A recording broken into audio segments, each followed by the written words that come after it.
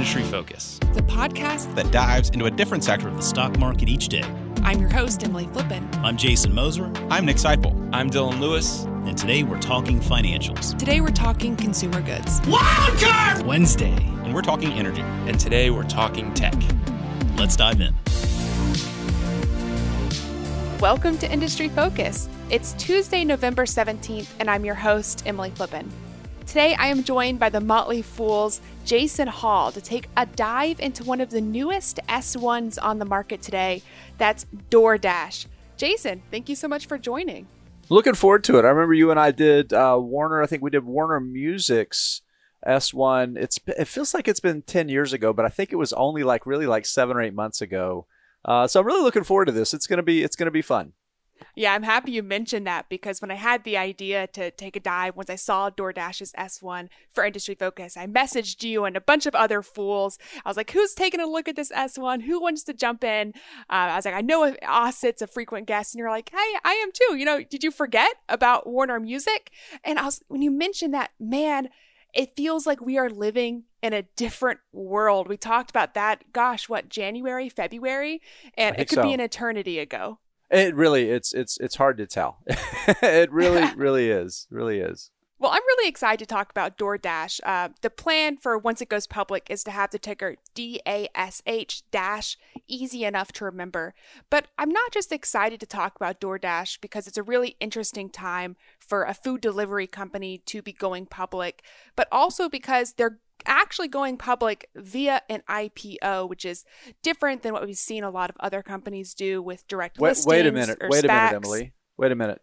Do we still do IPOs now? I thought we only did SPACs now. I thought that I had messed that up. I was like, oh my gosh, my research, I went into the wrong company.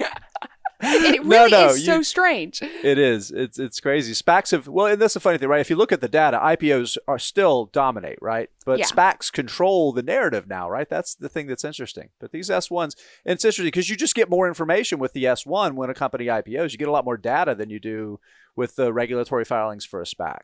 Yeah, it's as a financial analyst, as much as I understand, I won't go as far as say revolutionary, but landscape changing SPACs and direct listings are. I selfishly love it when a company chooses to go for a traditional IPO because the S1 contains so much interesting and exciting information. Getting my hands on a new S1 is kind of like, being a kid at Christmas and walking out and seeing presents under the tree. So I'm excited because we have so much information about DoorDash.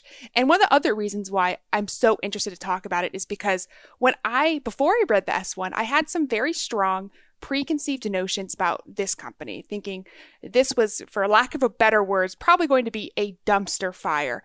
And then as I read through the document, I was actually pleasantly surprised. And I know S1s are written to make you excited as an investor, but I learned a lot about the company. There's more than meets the eye, so I'm really excited to break it down with you. Yeah, me too. And I certainly have. I think a lot of people have. It seems like there's a little bit of a binary perception about these food delivery companies. Either you just kind of like them and they're fine and that's as much as you think about it, or you despise the entire business model because you think they're stripping all the profits away from local restaurants. And the truth is maybe somewhere in the middle, but we'll talk a little bit about that. Yeah, let's actually start there. We could talk a little bit about the business basics, and it's a good place to start because if you're actually going through the S1, if anybody who is listening has the opportunity to read it or has already read it, one of the first things you'll see is the company's mission statement, right? Scrolling down the S1, they're filing. And what I thought was really interesting is that their mission statement is, quote, to grow and empower local economies. They spent so much, not just with their mission statement, but throughout the entire S1, talking about how the goal is, as a company, through their founder's story, to empower local businesses, to support local businesses, local entrepreneurs. And that is, I was shocked. It was the first thing I read because it goes against the narrative that as a consumer, I've been told from restaurants and consumers that these delivery services are squeezing out restaurants. They're pinching pennies and making it really hard for local shops to exist, right? They're kind of pigeonholing them into their service platforms. So I thought that was really interesting. But with that being said, right, obviously their mission statement differs dramatically from the way the company is being perceived in the public markets today. What can you tell us just a bit about the business as it exists right now? So from what they've told us, they have around 18 million customers, and they define a customer as you or me that orders food. And they do business with around 390,000 merchants and 1 million delivery people, which they call dashers, which, we're getting into the holidays. I know, that's what my mind went to. Let's roll with it, right? So, and these are independent contractors who work with them as part of the gig economy, right? This is that sort of thing. They say they've had over 900 million orders placed on the platform. I'm sure it's probably a good bit more than that by now. They operate in the U.S., Canada, and Australia, and they have they have two brands. They have DoorDash, and they also operate Caviar, which they bought from Square about a year ago. They paid around $400 million for.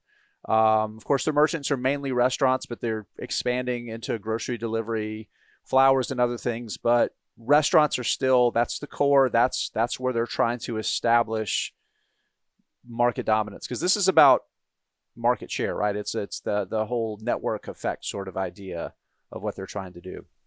And what I thought was also really interesting when you talk about market share, DoorDash is technically the largest food delivery platform in terms of market share when looking at total sales. So I was surprised to see that as well. I was too.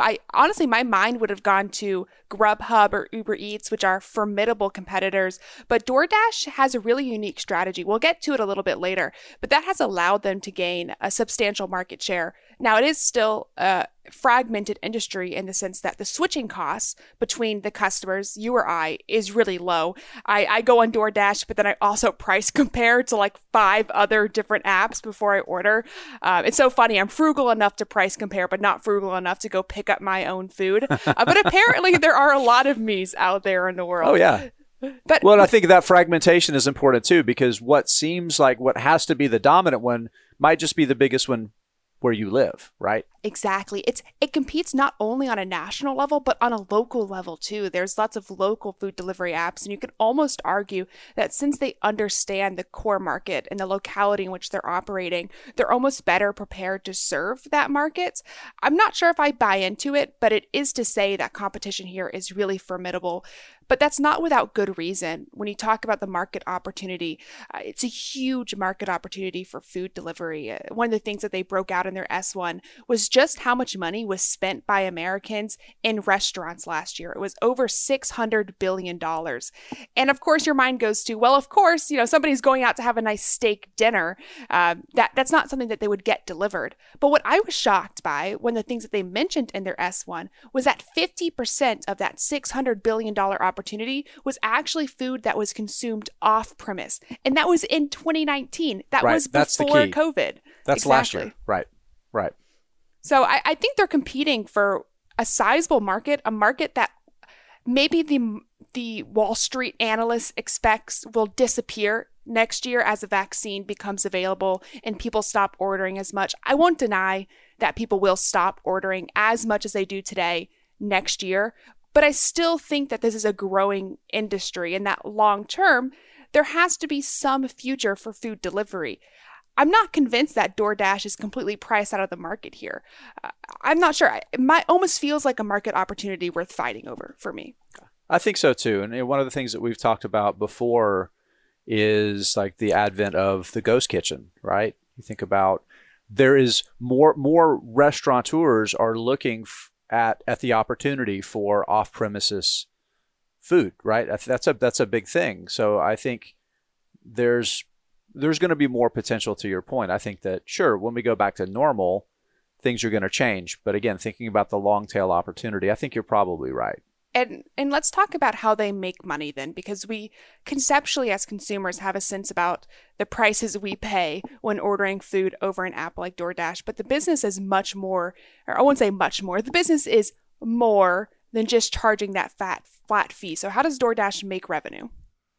So if you look at the way they break it down, they actually give some good illustrations that kind of help show the way that it works. So mainly from from from three services. Number one, they charge a percentage fee from merchants, so mainly restaurants, right? So you order from the restaurant, and let's say $25 of that, or let's say it's a $30 order. So you've got taxes and, a tip you put in there. But then you have the actual price of the food that you pay the restaurant. Let's say $25 of that is the price of the food that the restaurant charges. That's a cost for DoorDash, but they'll take a percentage of that, right? They also make money from some merchant services that they offer. And that's something, Emily, I want to hear a little more from you on later. I think it's really interesting. They also have a free delivery membership program they charge $10 a month for.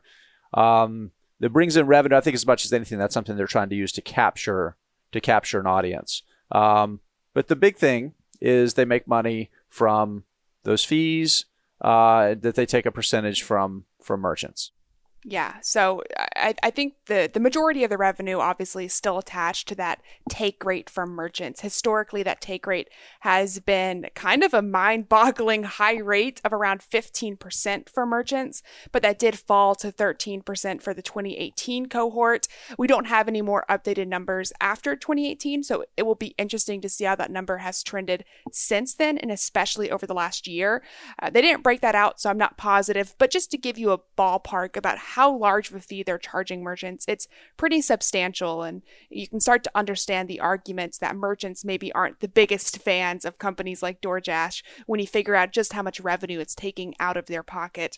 But I'm happy that you mentioned the services division. This was probably the thing I was most surprised to see when reading through their S1. It's not a large part of revenue right now, but DoorDash is expanding into services for merchants.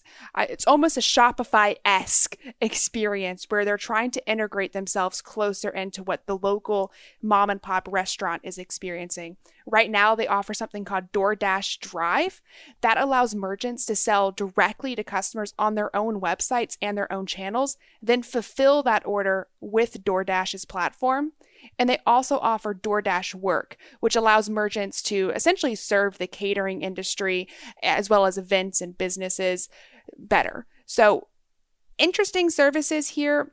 I'm not sure how sticky they are with customers right now, because one thing that you'll see with the merchants that use DoorDash, they don't exclusively use DoorDash. I can't think of any merchant that I've been to that didn't also accept orders on, say, Uber Eats or Grubhub or whatever local delivery app. Even places that are local might have their own delivery services. So DoorDash is just one part of the function for merchants right now. But to the extent that they can leverage their future services to create a deeper relationship with those local merchants, then maybe that says something about the stickiness of that relationship. Maybe that grows into something that's more exclusive in the future. I'm not sure, but I saw it and I was excited by it. I think the key thing for me when I think about it is when I first heard about it, I'm like, oh, great, this is they're trying to do things to make it easier for merchants that are less tech savvy. But I think it's actually the opposite, right? Where they're trying to find the restaurants that already have some sort of a digital strategy that they've probably already implemented, and allows them to view DoorDash as a partner, not a competitor, right? So I think it's really smart that they're doing that. And I think it's going to be more necessary over time. The key piece for me, what I always come back to, is that take rate, right? There's a cost for doing delivery, right? If a restaurant does it in-house, they have to have staff. They have to have some sort of liability insurance, right? There's real hard costs for that sort of thing. I think the biggest thing is the perception, right? You have a local restaurant that they didn't do delivery at all before COVID, and now they have to, and they're getting stunned with these big numbers that they don't have any kind of context for, right? So I think that's part of it, right? That's part of it. But let's keep going. Yeah, definitely. I want to talk about the strategy. I will say, I'm aware for our listeners that I'm bearing the lead here a little bit with their finances. I'm sure everybody who tuned in immediately expected for us to talk about the fact that this is a unprofitable business. I'm saving that. I liked the S1 more than I thought that I did. Are you telling me not to point out that they burn cash? I won't mention it. I won't. I promise I won't. If you don't. We'll talk about it. But I'm giving that nice hard sell right now to our listeners, bringing them in on the great things about this business while also burying the very real financial picture, which is not great for this business right now. I promise you, we will get to it. But first, I want to point out their strategy. I think the strategy that they have and the way that they handle competition in particular is really unique. They have a strategy that, okay, there's one part of the strategy that's not unique. Let's start there. This is what they call the flywheel effect. I don't think I'd go as far as to say it's a flywheel effect. What they're saying is that there's network effects with the way that DoorDash does business. But maybe, Jason, you can talk to us through what this network effect or this flywheel effect, as they describe it, how that operates in their ecosystem. Yeah, really, I think they call it a flywheel effect. I think it's really more of a network effect. But the idea is that they want to acquire as many customers as they can, and as they spend. And they make an investment, right, to acquire customers through marketing or the acquisition they made last year of course, I'm immediately drawing a blank. Caviar. Caviar, thank you. They spend to acquire customers in those sort of ways. Merchants are going to want to get on their platform. So think about it like MasterCard, for example, right? MasterCard, if you're a merchant, you have to take MasterCard because everybody has a MasterCard in their wallet, right? If you're a bank, you want to offer MasterCard because you want all of your customers to come to you so they can have access to those merchants. If you're a consumer, you want to carry a MasterCard because you want access to all of those merchants, right? So it's kind of the same idea there, where they want to add more customers because more customers means more merchants are going to want to use DoorDash, want to partner with them so they have access to more customers. So that's kind of the way it works. So I guess they're almost kind of like maybe the bank in this model.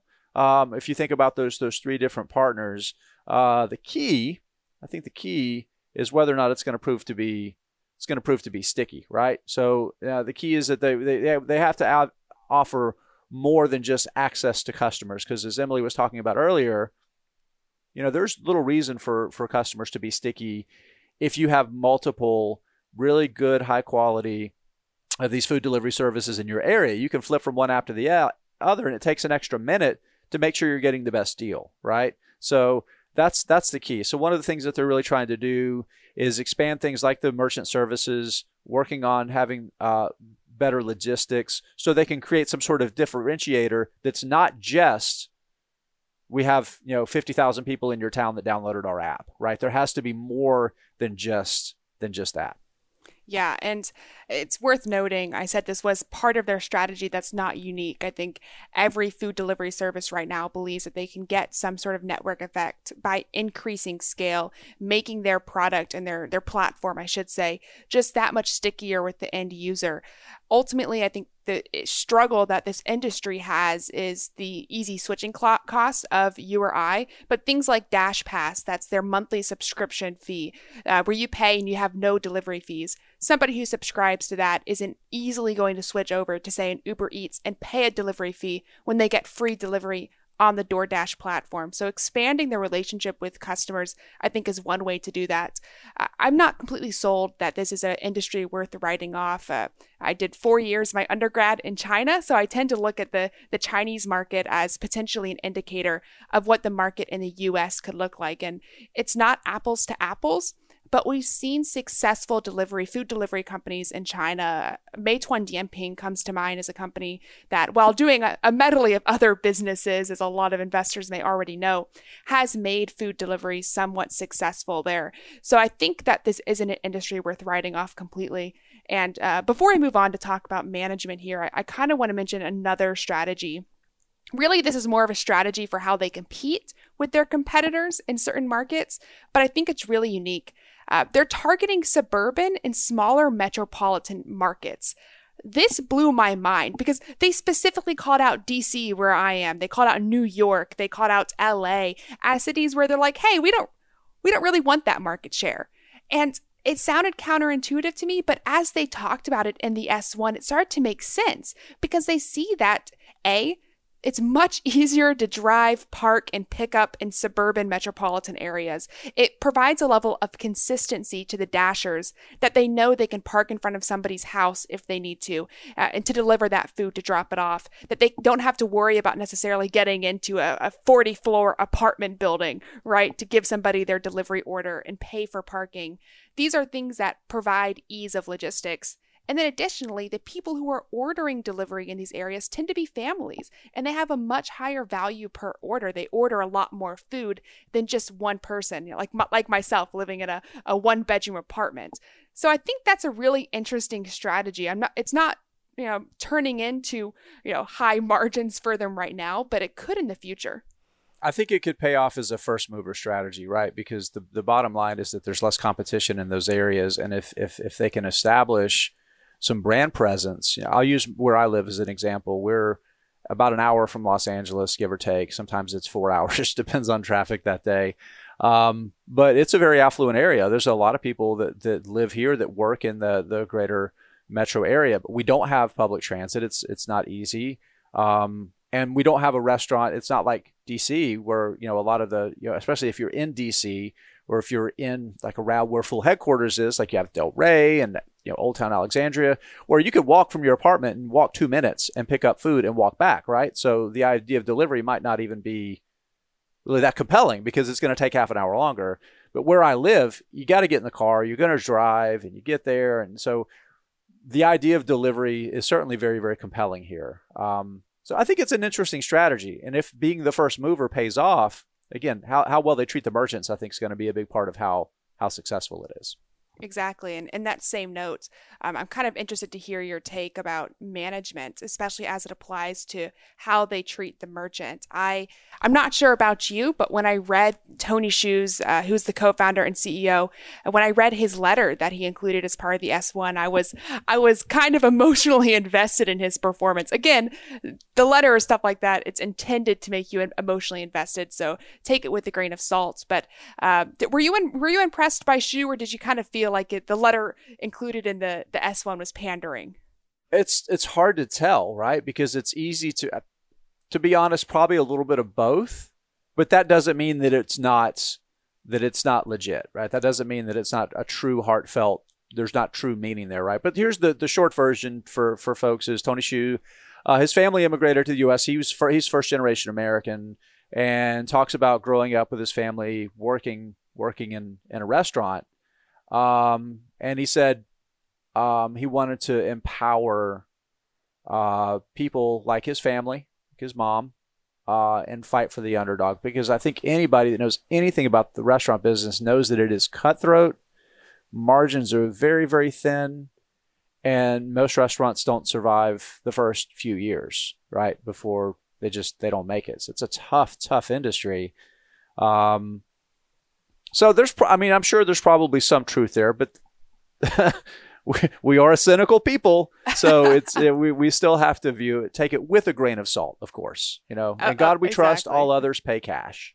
Exactly. And what is worth pointing out is we talked about how delivery services like DoorDash, even with emotional letters like this, can still marginalize the underdog in this case, which is the local merchants.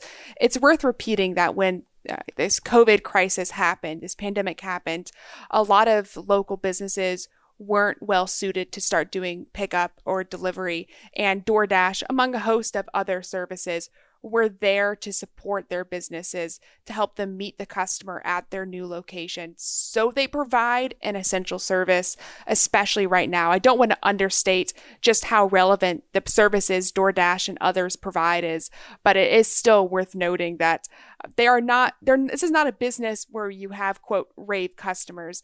Very rarely will you have merchants speaking really highly of the middleman, which is in this case DoorDash. So it was really interesting for me to read that letter from Tony Hsu talking about working for a local restaurant, or his mom family working for this local restaurant, him growing up in that environment, because it's not the background I would have immediately jumped to with my preconceived notion about DoorDash. But without any further ado, and again, I promise we'll get to the financials just right after this. Right after this. Let's talk about competition. We mentioned Uber Eats, Postmates, and Grubhub. How does DoorDash stack up in terms of market share here? I was stunned. I did not expect this. I knew that they had grown pretty substantially, but I did not expect this. Of US, how about 50% of the market? That's mind-numbing. Here's the thing. You go back 2 years ago, well, almost 2 years ago, almost 3 years ago now, the beginning of 2018, 17% of the market. Of course, they acquired Caviar, which added some business. And let's talk about how competitors have changed. So Uber Eats has 26% market share. Uber Eats had 27% back then. Let's see, Postmates had 39%, has 16%. I think that's Grubhub. I got that backwards. Actually. Grubhub, yeah. 39%, has 16% now. And then Postmates, 11%, 7%, right? And this is an interesting one. So you think about all the other companies out there had 6%, and now it's like 1%. So there's been a lot of consolidation, and there's no getting around it. DoorDash has delivered everybody's lunch and then eaten it. I love that. And what's worth mentioning is that if you're somebody who is a dasher for DoorDash, you're otherwise employed, doing things, or maybe it's a part-time job for you, not necessarily full-time. If you're delivering, you want to be delivering for the platform that has 50% market share in terms of total sales for the industry. I think it would be hard to imagine somebody who says, "Oh, I'm only going to deliver for Postmates," and they have 7% of total sales, right, across the United States now. Depends on your locality, but it can be challenging if you're going to invest your time and effort into being a dasher or delivery person for these services, to not be with DoorDash in some form or fashion. No doubt about it, right? I think in a big way, I think the network effect maybe helps them on that end as much as it does on the acquiring customers, right? Because the only way this works is if you have fast, reliable delivery. Right. So that's really that's important. There's some risks there too that I think are worth acknowledging. Here in California, last year we had AB 5 that was passed into law, which was the law that was targeted at Uber and Lyft about their employee, all their drivers being, contractors, freelancers versus being employees.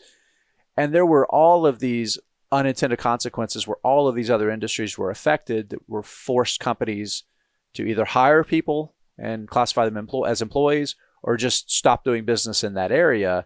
And there's a lot of states that are considering legislation of varying levels to force companies in the gig economy to employ people, right? And I get it as someone that personally has experienced this with my work through The Fool as a contractor.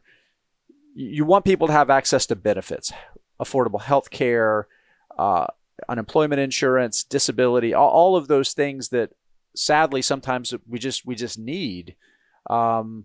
Whether forcing companies to make people employees to have access to that or some other type of reform, I don't think we need to get into that, but it does create a risk for DoorDash as in all of these platforms as they expand into various different localities. And if you're the niche S1 reader who likes to read all the little footnotes and details, you'll actually see that form in numerous lawsuits against the company, from a lot of them from dashers in certain localities, claiming exactly what you just mentioned, which is that dashers should be considered full-time employees. We saw that legislation not necessarily shaking out in California during the most recent election cycle, but that doesn't mean that at some point in the future, even in some localities, that DoorDash won't be fighting this legal battle. Clearly having these dashers, many of whom work part-time, classified as employees would make it much more challenging for them to be a profitable business. And as we've quietly alluded to throughout the entire show, this is not a business that would be solvent if they had to pay their dashers as full-time employees. So I put it off as long as I can, Jason. Without any further ado, let's talk about their finances. Who buddy? It's a bloody, one could say it's a bloody mess. It is a lot of red. But that's not atypical for startups. It's not atypical at all. So 2018, $290 million in revenue, $210 million operating loss. That's pretty big. But they said, hold my beer. In 2019, $885 million in revenue, a $616 million operating loss, right? So, hey, they made $23 million in net income in their most recent quarter, but things have been a little bit busy, and that's not going to continue, right? They've said that they anticipate continuing to lose money. Exactly. And it's clear that this company choosing to go public today is a strategic decision on the part of management here. They know that this is probably one of the only times in the foreseeable future that DoorDash will be able to say they had a profitable quarter. It does mean that once they get large amount of scale, they can make money. But the reality is that they're tapping the equity market when things are still looking pretty decent for them, with the understanding that when 2021 comes, their year-over-year comparable numbers are going to look much, much more challenging. That being said, all the numbers that we've quoted, minus that $23 million in net income for the prior quarter, were pre-pandemic numbers. The market share, the revenue, this is still a business that is doing business. It's not one that immediately goes insolvent when COVID goes away, if and when COVID goes away. But it is one that needs shareholder money to continue operating for the foreseeable future. This IPO is a strategic timing on the part of management, and their financial performance is representative of that. But and that being said, we could talk about how they make no money, they lose cash, the margins are improving but horrendous. Some of the numbers are taking upwards though, and both because of COVID, but even before COVID, this is a business that seems like it could at some point get scale. No, I think that's the key, right? This is. I don't think they're at a point where they could cut off all their growth spending and consistently be profitable. They need to continue to spend to build scale to get to that point.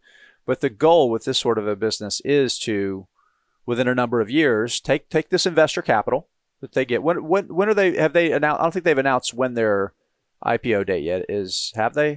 I don't believe so. No. I haven't seen anything. But so let's assume that they IPO before the end of the year. The idea is to raise a ton of capital. Then they can use that capital to continue to make these investments over the next number of years to get to that point where they have scale, and then they can start either cutting back on the actual dollars of spending, or simply they've gotten so big that the revenues that the operating cash flows are bringing in are actually getting to that positive point, right? So that's the idea. It's going to take time, and an investment in this company is a tacit expectation or tacit understanding of that reality. Exactly. And one of the things I do like that they do during their S1, it's something that companies like Chewy, when they went public, also did. I like seeing it broken out like this, is they break down their customer acquisition spending into cohorts, and they track cohorts from different years and see what their spending is like to get a sense about if they're efficiently using their marketing dollars. And while it is nowhere near as impressive as Chewy's was, Chewy was truly outstanding. This is not a company that is doing Chewy level margins on their different cohorts. It is tracking spending, and we see spending year over year from each of their different cohorts increasing. So they tracked cohorts from those people that they acquired in 2016, 2017, and 2018. And in year 4, the average 2016 cohort member is spending over 1.5 times the amount on the platform in comparison to what they were spending in year 1. The 2017 cohort in year 3 is 1.62 times. And then the 2018 cohort in year 2, so just 1 year after they acquired, are already spending 1.65 times what they spent in year 1 on their platform. So they're deepening relationships with consumers and customers that they acquire, but at the same time, they're still losing money on each order. So it's great that they're deepening that relationship, but They have to, exactly. They need those numbers to be much higher than 1.65, right? They need to be higher than 1.5 times. They need those numbers to take up to 2 times, 2.5 times. That would be how this business ends up being profitable over the long term. And I just don't know about you. I can't imagine myself spending 2.5 or 3 times the amount on DoorDash next year as I did this year. No. I think that's a key, right? But again, looking beyond that, I think this is the reality: is how much bigger can the market get, right? Because that's and they have a strategy to try to go where there isn't as much competition, like we talked about.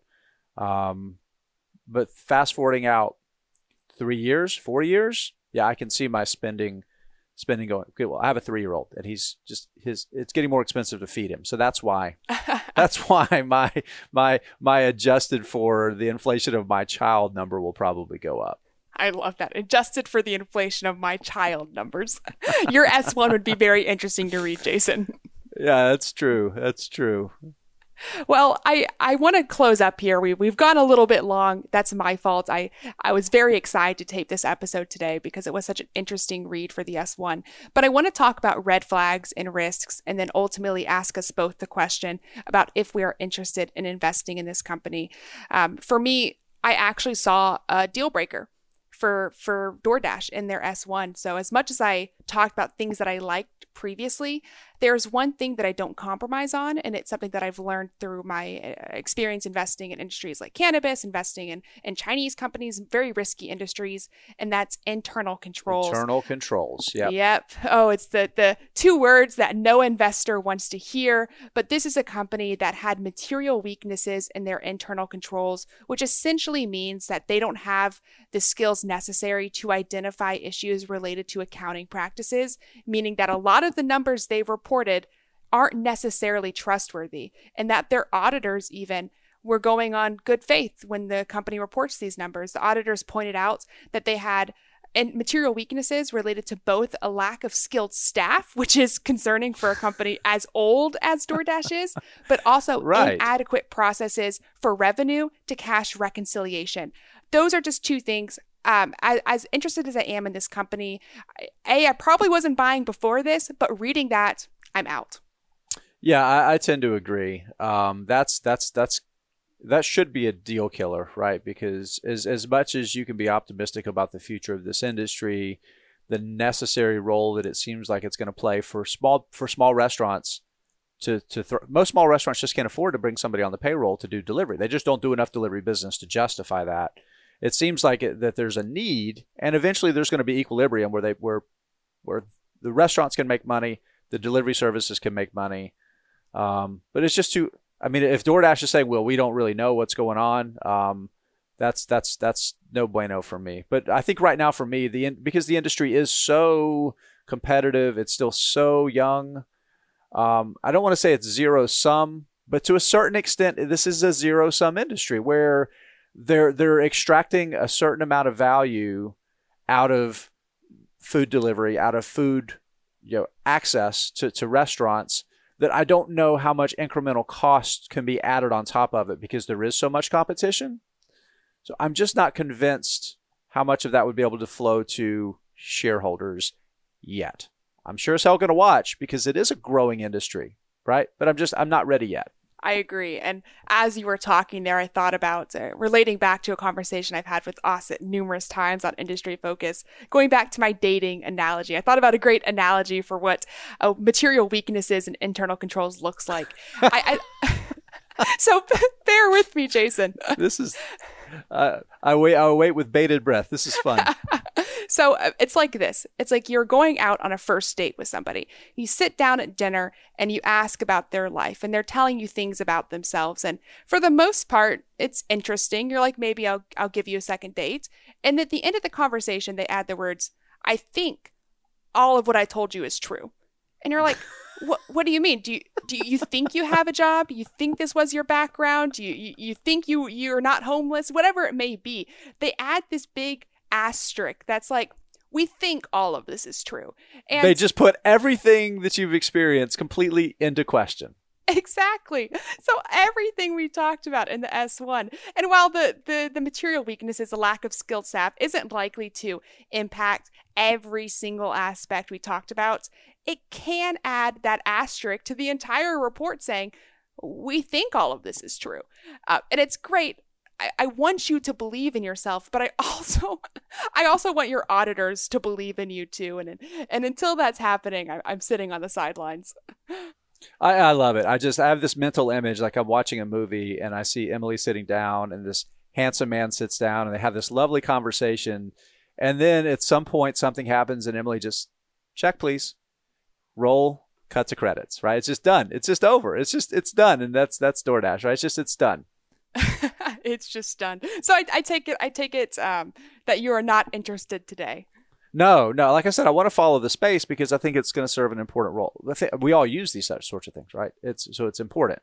I think it needs to mature. The businesses need to grow up enough so we can know what they're actually going to be. And there's just too much risks without enough real clear line of sight to some sort of profits. I agree. Well, Jason, thank you so much for coming on and indulging my apparently rather strong opinions about DoorDash. I appreciate it. This was fun. I enjoyed it. It's always good to come on with you, Emily. We'll have to do it again sometime soon. Definitely. And listeners, that does it for this episode of Industry Focus. If you have any questions, you can always reach out to at industryfocus@fool.com or tweet at us at MFIndustryFocus. As always, people on the program may own companies discussed on the show, and the Motley Fool may have formal recommendations for or against any stocks mentioned, so don't buy or sell anything based solely on what you hear. Thanks to Tim Sparks for his work behind the screen today. For Jason Hall, I'm Emily Flippen. Thanks for listening and Fool on!